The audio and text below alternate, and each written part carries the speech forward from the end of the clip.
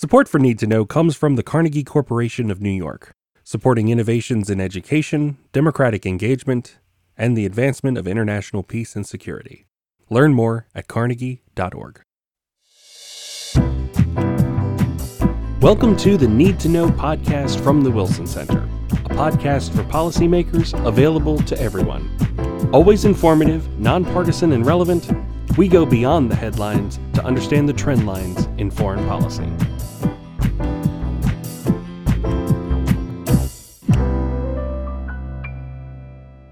It's an exciting day on the Need to Know podcast because I've been able to pull together a round table of scholars from our Kennan Institute, which is really the premier Russia Studies and Eastern European Studies program in D.C., housed within the Wilson Center and directed by Matt Rajansky, who we have with us. And we also have three Kennan scholars, Regina Smith, Stacy Clausen, and Oksana Antonenko. So welcome to the Need to Know podcast. Thank you. Thank you. So what we'll do here is really do kind of a round table. And Matt, I want to start with you because I know we've talked about this before, but honestly, when we think back over the last several years, there's been a narrative about Russia, right? That Russia is a geostrategic foe. They do the election tampering. They do the cyber hacking. And now we're entering into a new year with a new administration, no more Donald Trump. How should Congress and policymakers, how should they be thinking about Russia right now? Yeah, thanks again for having all of us here, Aaron. I'll just use this chance to, advertise these three incredible scholars who've joined us. And scholars are very much the heart of the Kennan Institute. So I'm much more eager to hear from Regina, Stacy, and Oksana than to talk at you and the listeners. I'll simply hit a couple of highlights. Number one, Russia is a big country with a large population, with in some cases very advanced health infrastructure and governance infrastructure. In some cases, very, very inadequate, and especially with widespread and low population rural areas, Russia has huge challenges around the pandemic.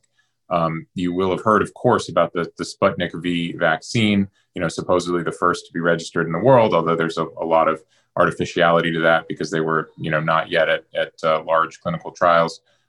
So Russia has been basically on the same timeline, I would say, as most of the developed world in terms of combating the pandemic. But at this point, the results also look, frankly, pretty similar. In some cases worse, in some cases better. But it is an enormous challenge. Just as it has been, I think it's fair to say, a huge challenge with political repercussions in the United States. It has been that in Russia. And I think the question remains open, since there are elections this year in Russia, what it will mean for politics in Russia. Of course, elections in Russia are not the same as elections in the United States. That point should be made. There's an economic crisis underway in Russia, driven in part by the pandemic and in part by years of stagnating real incomes. I think that's a huge factor to pay attention to. Recall that, of course, Putin's big achievement in 20 years in power was to kind of end the prolonged economic crisis of the 1990s and kind of, translate high energy prices into increased living standards for Russians. That story is over. It doesn't have a lot of momentum left to it.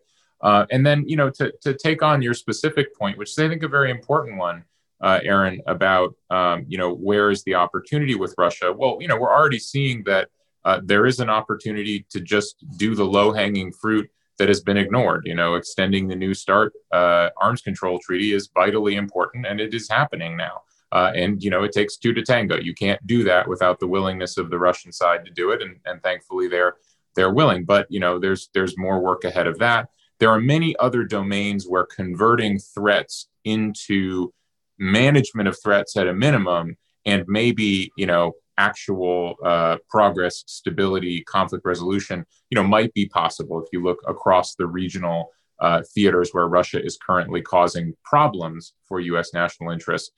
Perhaps negotiating more effectively with Russia, having a better toolkit, et cetera, could lead to progress. But the last point I want to make is that I think there's another side to the Russia threat narrative. It's very real across a number of domains, not just regional theaters, but you look at space, you look at cyber, you look at the Arctic, you look at even biological and chemical, where Russia is clearly a very potent force and right now is a threat and poses threats and challenges. But those same capabilities, a lot of people talk about the Russian people in this sort of whimsical way of like, we should have a relationship with the Russian people and their future, and we care about them. And the thing is, we do, right? There are 150 million of them, plus many, many of them living outside the borders of the Russian Federation. But these vast capacities of Russia as such, of the Russian nation, of the Russian country, are also important, not just Russia's oil and gas. Russia's ability to be a player in these new domains and in domains of global importance, like climate change, one that's very much in focus today. I think that's where the opportunity set lies. These are net positives potentially in the future. So you see that maybe getting past the narrative of the last 4 years, that there's actually an opening that could be happening with Russia? Is that what you're thinking? Well, I think it's early to make a read on the relationship as such. But if you think longer term about dealing with Russia, not just as dealing with Putin, but if you think about dealing with Russia, to exclude the possibility of progress, I think would be not only wrong, but bad policy. Interesting. So I want to turn then to Regina Smith, who's a Kennan Scholar and also of Indiana University at Bloomington. Regina, you and I have chatted before about some of these issues, and I think one of the things that has really grabbed the West's attention is the situation with Alexei Navalny. And you're really an expert on this situation with fledgling democracies and social protest movements in Eastern Europe. What's going on with Alexei Navalny? He's back in Russia, arrested again, stepping back from, I guess, the media narrative of here's a guy who's opposed to Putin. What should we be tracking here? Thanks, Aaron. The first thing I want to do is sort of underscore Matt's point about the complexity of Russian society and Russian politics right now. So we often don't look at Russia as having politics. Putin is in charge. He uses coercive forces to stay in charge. Elections don't matter, and street protests are trivial. And I think what we're seeing right now with Navalny's return is a challenge both to Putin's regime, but our thinking about Russian foreign policy, how the US deals with Russia. Because here we have an unexpected, large, and sudden emergence of politics onto the stage. And Matt mentioned that elections are coming. And while these protests are relatively small compared to Russian population, even in these cities, they're unique because they're spread across the Federation, and they're unique because they combine economic, political grievances together for the first time. They're not entirely about Alexei Navalny, but they certainly have elevated Navalny's popularity and visibility along with his Putin Palace tape. And they've raised this new narrative in Russian politics that links state corruption to the quality of everyday life directly. And this has been Navalny's power, and this is what Navalny's bringing. And I think for the US, what's important now is to think about how to respond. Sanctions are a tool of trying to sow divisions within the Russian elite, to get the Russian elite to break from Putin. And so far that hasn't worked, in part because they've been loosely enforced and there are exceptions, as with Oleg Deripaska, but also because the elite have nowhere else to go. The costs have to be extraordinarily high. And so I think the challenge here might be to get beyond the partisan talk of sanctions and Russia being good or bad, and think about anti-corruption, Russia as part of a global anti-corruption fight in which the US has powerful tools at its disposal that it could use. When we look at the situation of Alexei Navalny and him going back to Russia, it seems like with the way that the Russians deal with their opposition, it's not Stalin-esque in that people are just disappeared and you never see them again. But it seems to be this revolving door of arrest and release and home arrest, home confinement and freedom. Explain what the ups and downs of how Russia and Putin in particular, I suppose, deals with opposition forces like this. So the Russian government is very worried about creating martyrs to an opposition regime. Navalny is not very popular. In general, I think his popularity has been raised to a sort of all-time high of 20%. But that's a very significant number in this system, because it means that he can challenge the Putin majority on every front. What I think about the strategy is to contain rather than exacerbate problems. And so they've tried to neutralize Navalny without making him a symbol of broader protest. So I think the most important point here is that Russia didn't want Navalny to return. And they did everything they could to dissuade him from returning, instituting new policies, new charges, issuing an arrest. Navalny was 2 days away from completing his house arrest term when they violated his house arrest and threatened him with a full 3.5-year jail term. And nonetheless, Navalny returned. And then called for protest, and then protest happened. And so I think what the government is trying to do is neutralize without appearing to be like Belarusia, without appearing to be as coercive, which is a dangerous thought that redounds through public opinion. Russians often say, my friends often say, we're not Belarusia, it's not that bad. So there's a line that the government is walking in how they deal with the opposition and Navalny in particular. So it's interesting, the 20% within Russia, while, like you say, that is pretty high for that particular system, it would seem that he's more popular outside of Russia than he is inside of Russia. So this is the constant contestation about Navalny. Russians like to say that the West is obsessed with Navalny and that he's not that important in Russia. And as a man, as a charismatic figure, up until this point, that has been largely true.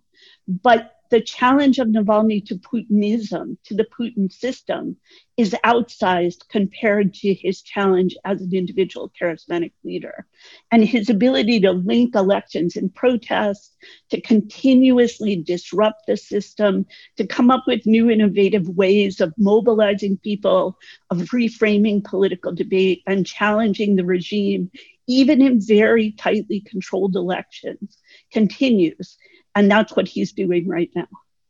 I want to turn now to Stacey Clausen of the Kennan Institute as a scholar, but also of the National Intelligence University. Stacey, you and I have talked before about Russia's foreign policy, particularly how it relates to their relationship with China. I'm interested, though. I mean, Russia's foreign policy obviously is bigger than the United States. It's bigger than China. And, you know, with the situation with COVID that Matt brought up and some of these other challenges in the world, yeah, it's a big world out there and Russia's trying to play in it. So as we stand here at the beginning of 2021, what do you see as the goals of Russian foreign policy?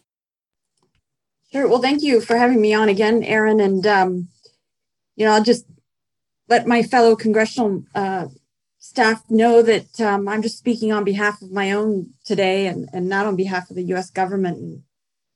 And, my research in this area kind of parallels the domestic track that Regina was speaking about, because Putin's foreign policy calculus is filled with risk. And what's interesting is, I think, where he is grappling on the domestic level with kind of macroeconomic stability versus sort of socioeconomic stability.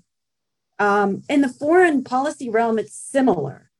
When he's calculating that risk, you have to see that early on, I think when things were much sunnier in Russia, he was willing to take more risk. And the Russian regime in general government was willing to take more risk. And you can see that in Georgia, Ukraine, Syria, the 2016 US presidential election. But more recently, the Russian government's been much more calculating, much more careful, much more sort of, I wouldn't say risk adverse, but more managing risk when we look at Belarus or Nagorno-Karabakh, or perhaps the 2020 US election. And I wonder on our end, what we're going to do with, Matt mentioned the threat narrative, the discourse. It certainly plays a very important role in our relations, more than we understand. That threat and narrative, President Trump's administration used the near peer competitor, right? And we were involved in great power politics. And there's been some call recently to kind of maybe rethink that. I know the Biden team has labeled Russia declining power that is an opponent. But nevertheless, Russia absolutely combines kind of military, business, foreign affairs, and information to shape an environment to its favor. And there's been a slew of articles recently by American academics that's saying that we cannot count Russia out. Now, historically, some would argue that when America has been down, then the Soviet Union has tended to retract for a while. We can think of the Watergate period, for example, particularly on information operations. And the argument goes that right now Russia may have no need to use these malign influence tools in the West, including in Europe. But other argues that it's not the 1970s, that Russia has experienced the end of the Cold War, and they're not going to make that mistake again. So what I would caution maybe is that both sides are likely going to increase the deterrence mechanisms, right? There's a lot of talk about deterrence, particularly from the new administration, to increase threat perception as we pursue greater security on both sides, Russia and the United States. But this could raise threat levels, right? It could escalate tensions. Oftentimes, what you feel is a deterrent mechanism is seen by the other as offensive. And, in the past, we could rely on kind of guardrails. We could rely on the defined parameters of our bipolar relationship. But we don't have that at the moment. And so it's going to be very interesting to watch where this threat narrative goes and how we react on both sides. That's interesting what you say about, kind of reaching the nadir of our own level of support from within. Well, Russia doesn't really need to conduct any misinformation and really doesn't have to bother us that much. And that's interesting to the Watergate period. But then you look at this current period we've got right now, we've seen, while we've dealt with some of these challenges within our borders, we've also had the challenge of a cyber hack, which was blamed on Russia, and we covered here on the podcast a few weeks ago. So how does that fit into Russia's foreign policy and how they are dealing with the world? Yeah, this is a tool that's been an issue, obviously, that's been front and center, and yet left unaddressed in an odd way between the U.S. and Russia. It's sort of like the elephant in the room, as we say. And my knowledge of cyber is that we just haven't been able to agree with Russia on the basics. But what are we talking about when we talk about Russia? Is it information operations? Is it the more technical infrastructure issues? So is it, domain issues? Is it psychological, sustained operations? And we know that we've had a dialogue with Russia, or attempted to have a dialogue in the Obama administration. There was bilateral agreement, kind of confidence security building measures, that we had a direct communications. We had a hotline between the White House and the Kremlin to prevent escalation of an attack. We had technical experts beginning to be linked up, both bilaterally and also at the UN level. And there were routine exchanges to divert attacks. And all that stopped pretty much in 2014, except the hotline, due to the sanctions. And President Putin suggested several times to President Trump to start a bilateral dialogue on cyber. And Putin has really interestingly made recent statements of kind of normative efforts that should happen between the US and Russia, like designating no-go zones, or what is proper versus proper in cyber. But I think critically, what Dmitry Trenin and others have pointed out is that if Russia doesn't admit or apologize to the United States for its activities, the perception is that dialogue may not be, forthright. And I think the biggest unknown here is that if you can't name it, how do you agree to ban it? So definitely it'll be an ongoing complex issue that will complicate a lot of what we attempt to achieve. I'm also happy to have back Oksana Antonenko, who, gosh, it seems like a long time ago, Oksana, but you helped us out with a congressional briefing that we did on the OPEC situation at the beginning of the pandemic, the oil production situation with Russia and OPEC. And you cover a lot of Russian economic issues. So I want to talk to you about sanctions, which is really the tool in the toolbox that Congress keeps going back to. And from where you sit, is this something that we will continue to see over the next several years and through a Biden administration? And also, the ultimate question, is it working? Glad to join you again from the other side of the Atlantic, from Cambridge in the UK. I just want to kind of start by maybe contextualizing your question, a little bit following up on what Matt was saying at the beginning, maybe kind of looking at where Russia is at the moment with the pandemic. I think we need to remember that Russia has experienced multiple crises this year, much more than many other countries that are, struggling with COVID on itself, is a challenge. But of course, Russia faced this unprecedented crisis over the drop in oil price, as we discussed in the past, which had been, profoundly impacting her ability to, put together a package of economic measures to respond to COVID. And of course, it had to then accept a very substantial reduction in its oil production, which impacts, continues to impact in a major way the kind of revenues that it is receiving, into its budget, reminding that still the large share of its revenues coming from export of oil and gas internationally. Then the second crisis, of course, is COVID itself. Matt, reminded us that Russia is a large country, and we have, of course, different pockets in some areas like Moscow. I think the COVID is now increasingly under control, and there is a very good, medical system in place, and Russian vaccine is being administered. But the large parts of the country have very poor medical system and is really struggling to contain and also to implement those containment measures that are able to really bring the situation under control.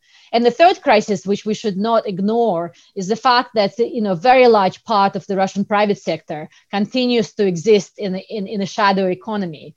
And that economy did not receive almost any support from the state by definition, because it is in the shade. So a lot of private sector entrepreneurs that have already been under a lot of pressure before, as the Russian economy continues to be dominated by the state, has really suffered tremendously during the last year, and many of them are unlikely to survive. The various Russian business association, estimate that hundreds of thousands of Russian companies, the small business companies, have already closed down, and more to follow. So we really have seen kind of an impact which is really across the board, across the society, and I think this is also maybe what is fueling, what Regina was talking about, this kind of unprecedented wave of dissatisfaction with the authorities and Kremlin in particular, because it is now increasingly personified, because the policy is now so centralized in the hands of kind of one man rather than institutions. So the ratings of the authorities are very low. They're lower than they've been for a very long time. And on top of that, of course, the younger generation of Russians that have for a long time been, on a different sort of wavelength from other parts of the societies, because they are receiving the information from the internet. They understand the processes inside Russia in a different way. They're the ones who really have been affected hugely by COVID crisis and economic crisis, and they really, even less than before, see their future in Russia, as a successful future to which they can aspire. And those are precisely the people who are going into the streets. So it is a complexity that I think policymakers in the United States have to understand. Now, going to your question about sanctions, yes, you are right. I think sanctions have been an instrument of choice, not only in the United States, but also in other countries here in Europe, for example. And to a large extent, it is also because it is a powerful signal. The policymakers want to signal that they really do not accept, what Russia has been doing, for example, in Ukraine in 2014 with annexation of Crimea, what it is doing now increasingly at home, such as using the chemical weapons against its opposition. But at the same time, it is also a recognition that actually the Western countries have very few other instruments effectively to influence Russian policy. So to the extent that the sanctions have been primarily an instrument that was designed to change Russia's immediate behavior, it has not been successful.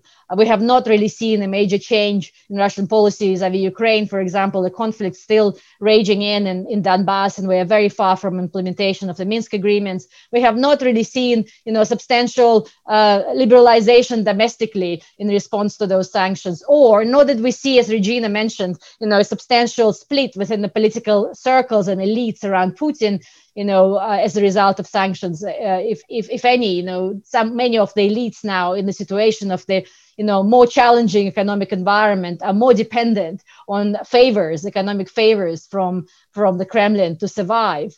But at the same time, of course, if we look at the sanctions in a longer term perspective, they have already had a very substantial influence, because they deterred a lot of foreign investment into Russia. Even before the COVID crisis, Russia's economy had been growing very slowly, much slower than it should have been growing, given that the oil price had been relatively high before the crisis. It also, as Matt mentioned, had experienced 4 years of the falling real incomes, very much impacting this kind of fundamental social contract between the Kremlin and the population, that, they kind of support this limited freedoms in exchange for rising living standards. In fact, we've seen falling living standards for now 4 years. And of course, Russia is now increasingly disconnected from the global economy. It is not integrated into global supply chains. It is not integrated into global technology development. It is not now integrated, for example, into the space cooperation, which was so effective between the United States and Russia.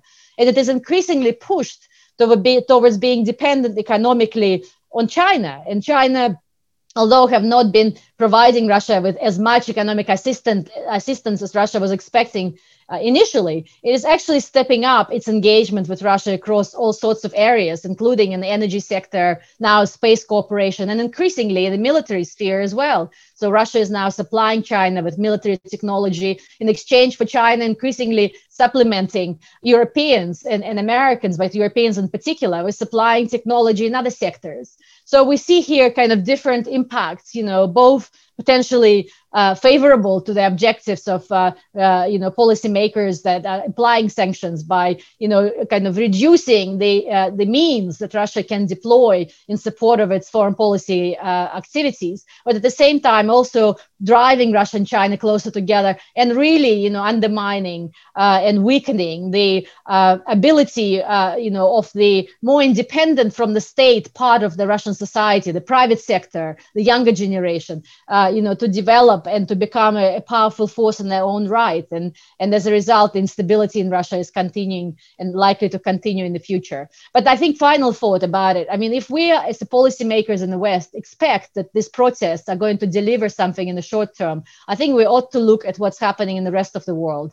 Look at Hong Kong, where we've seen millions of people protesting in the streets, and we haven't really seen very much, happening in terms of the change to the regime. Look at Belarus, look at Venezuela. So it is a long-term process and a long journey. So, the idea that Russia, because it is seeing now a wave of protests, is going to undergo substantial political change in the short term, I think is something which is very unlikely to materialize. And what we are likely to see, more repression, more squeezing out of private sector from the Russian economy, and more kind of wage being driven between Russia and the West. Well, that's really proof of the theory that you press on one end of the balloon, the other end is going to get bigger, right? And I think a lot of policymakers would probably be alarmed at the pushing Russia into the arms of China. So that's something to certainly keep a watch on. I want to, maybe we could just kind of do a lightning round going around the table here of each one of you and your thoughts of what really to be watching out for on the horizon. Matt, you want to go first? Well, I think there's one overarching challenge for policymakers, whether it's legislative or executive branch in the United States, and to some extent for any of Russia's partners, which is that Kremlin decision-making appears to be a black box. There are a number of different explanatory frameworks that you could try to graft onto what Russia does. There's the kind of timeless Russian national interest framework. There's the, Putin regime survival. Everything is about reducing risks to Putin and his power. And there is, of course, the kind of, clan-based interests within the system, and, Putin as the arbiter among these different competing interests. But, I have the privilege of going first here, so I would, piggyback on a question and ask my colleagues who I know watch this very closely, what are the indicators for each of the issues that you have talked about? What are the signs that we should be looking for in the fairly near term that anything is changing? Because from a policy perspective, whether you're trying to apply pressure in order to change Russia's calculus and its behavior, or whether you're trying to apply sunshine and perhaps attract Russia away from China or whatever it may be, you've got to look for some indicator that the policy is working. Because at a minimum, if you don't have that evidence, you're going to kind of lose the debate internally on our side as to what to do next. So I'd leave that as a question mark. Regina, how would you pick up that question of what's on the horizon? So there are two questions on the table. In answer to your question, I would have said climate change.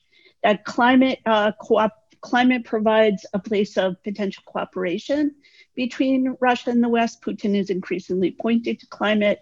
There are lots of regions in Russia that are already affected by climate change effects, and it's a place where I think there might be a growing opportunity for Russia and the West. In terms of Matt's question, I think it's important to underscore what Oksana's already said, which is that both Russian government and Navalny are playing long games, right? I think both of them are recognizing that nothing is likely to change in the short term, although uncertainty continues to increase, right? And this is something, again, that we've talked about today. This regime does not like uncertainty, and uncertainty is increasing.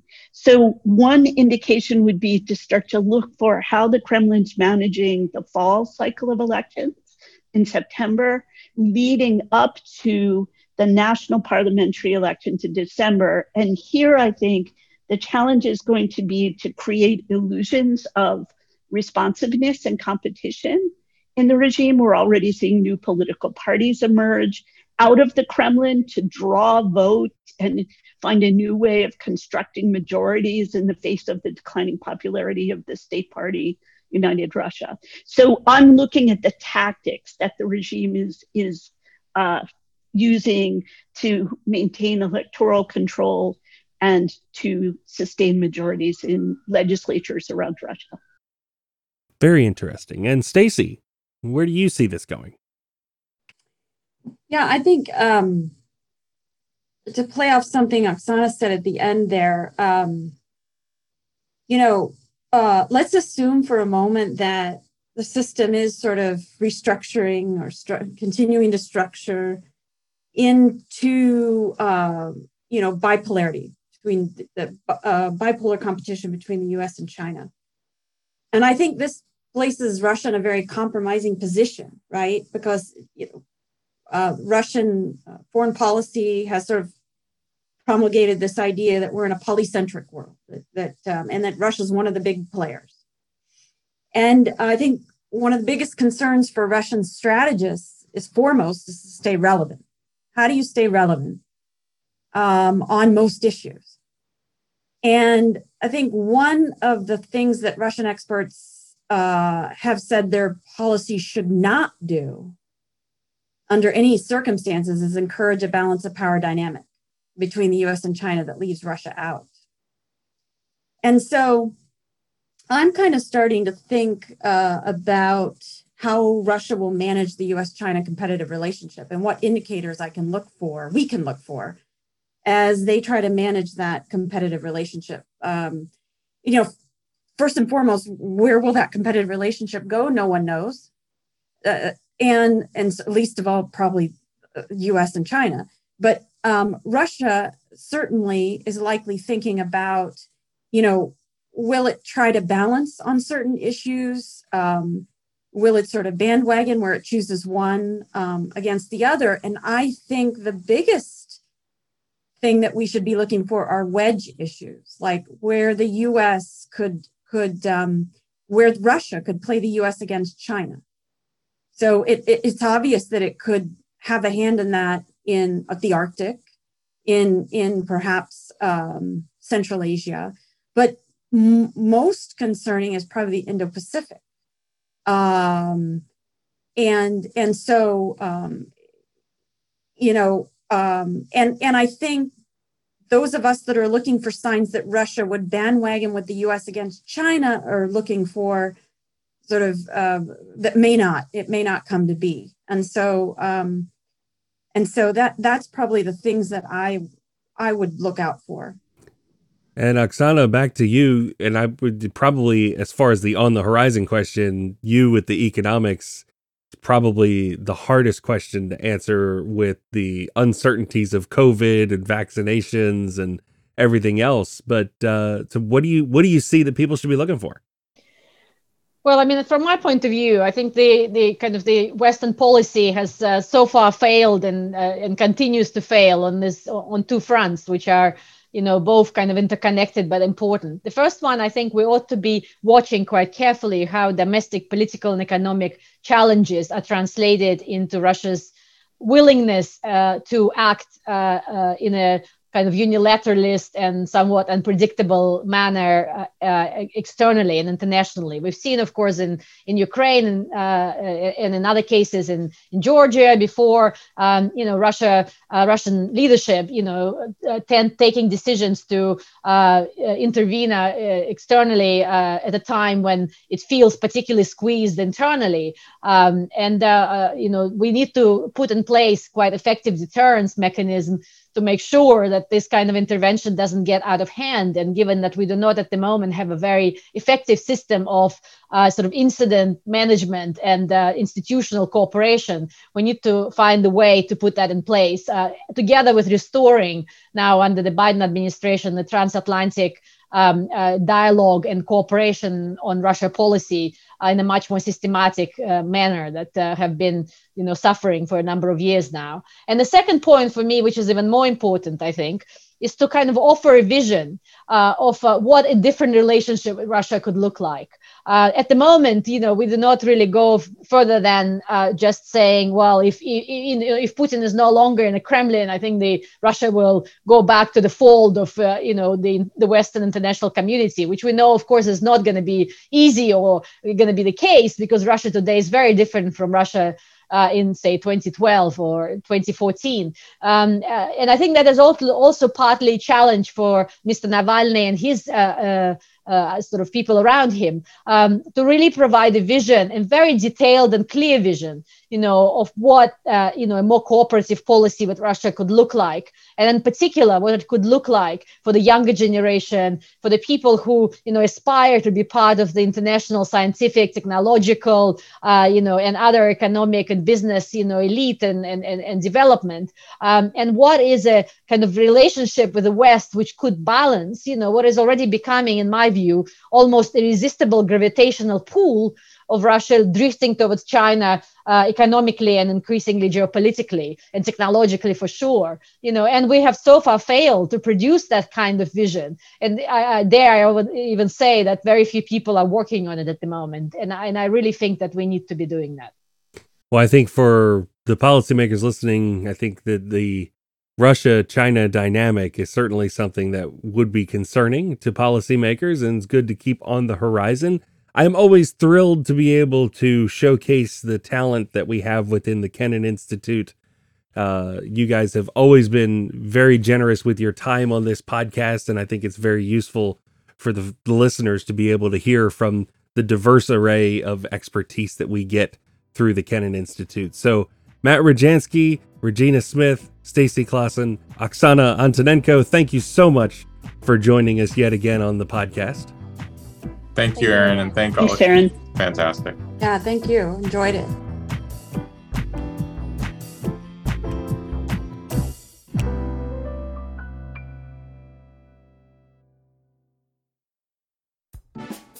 If you like this episode and you want to hear more from the Kennan Institute, you need to check out Russia File and Kennan X.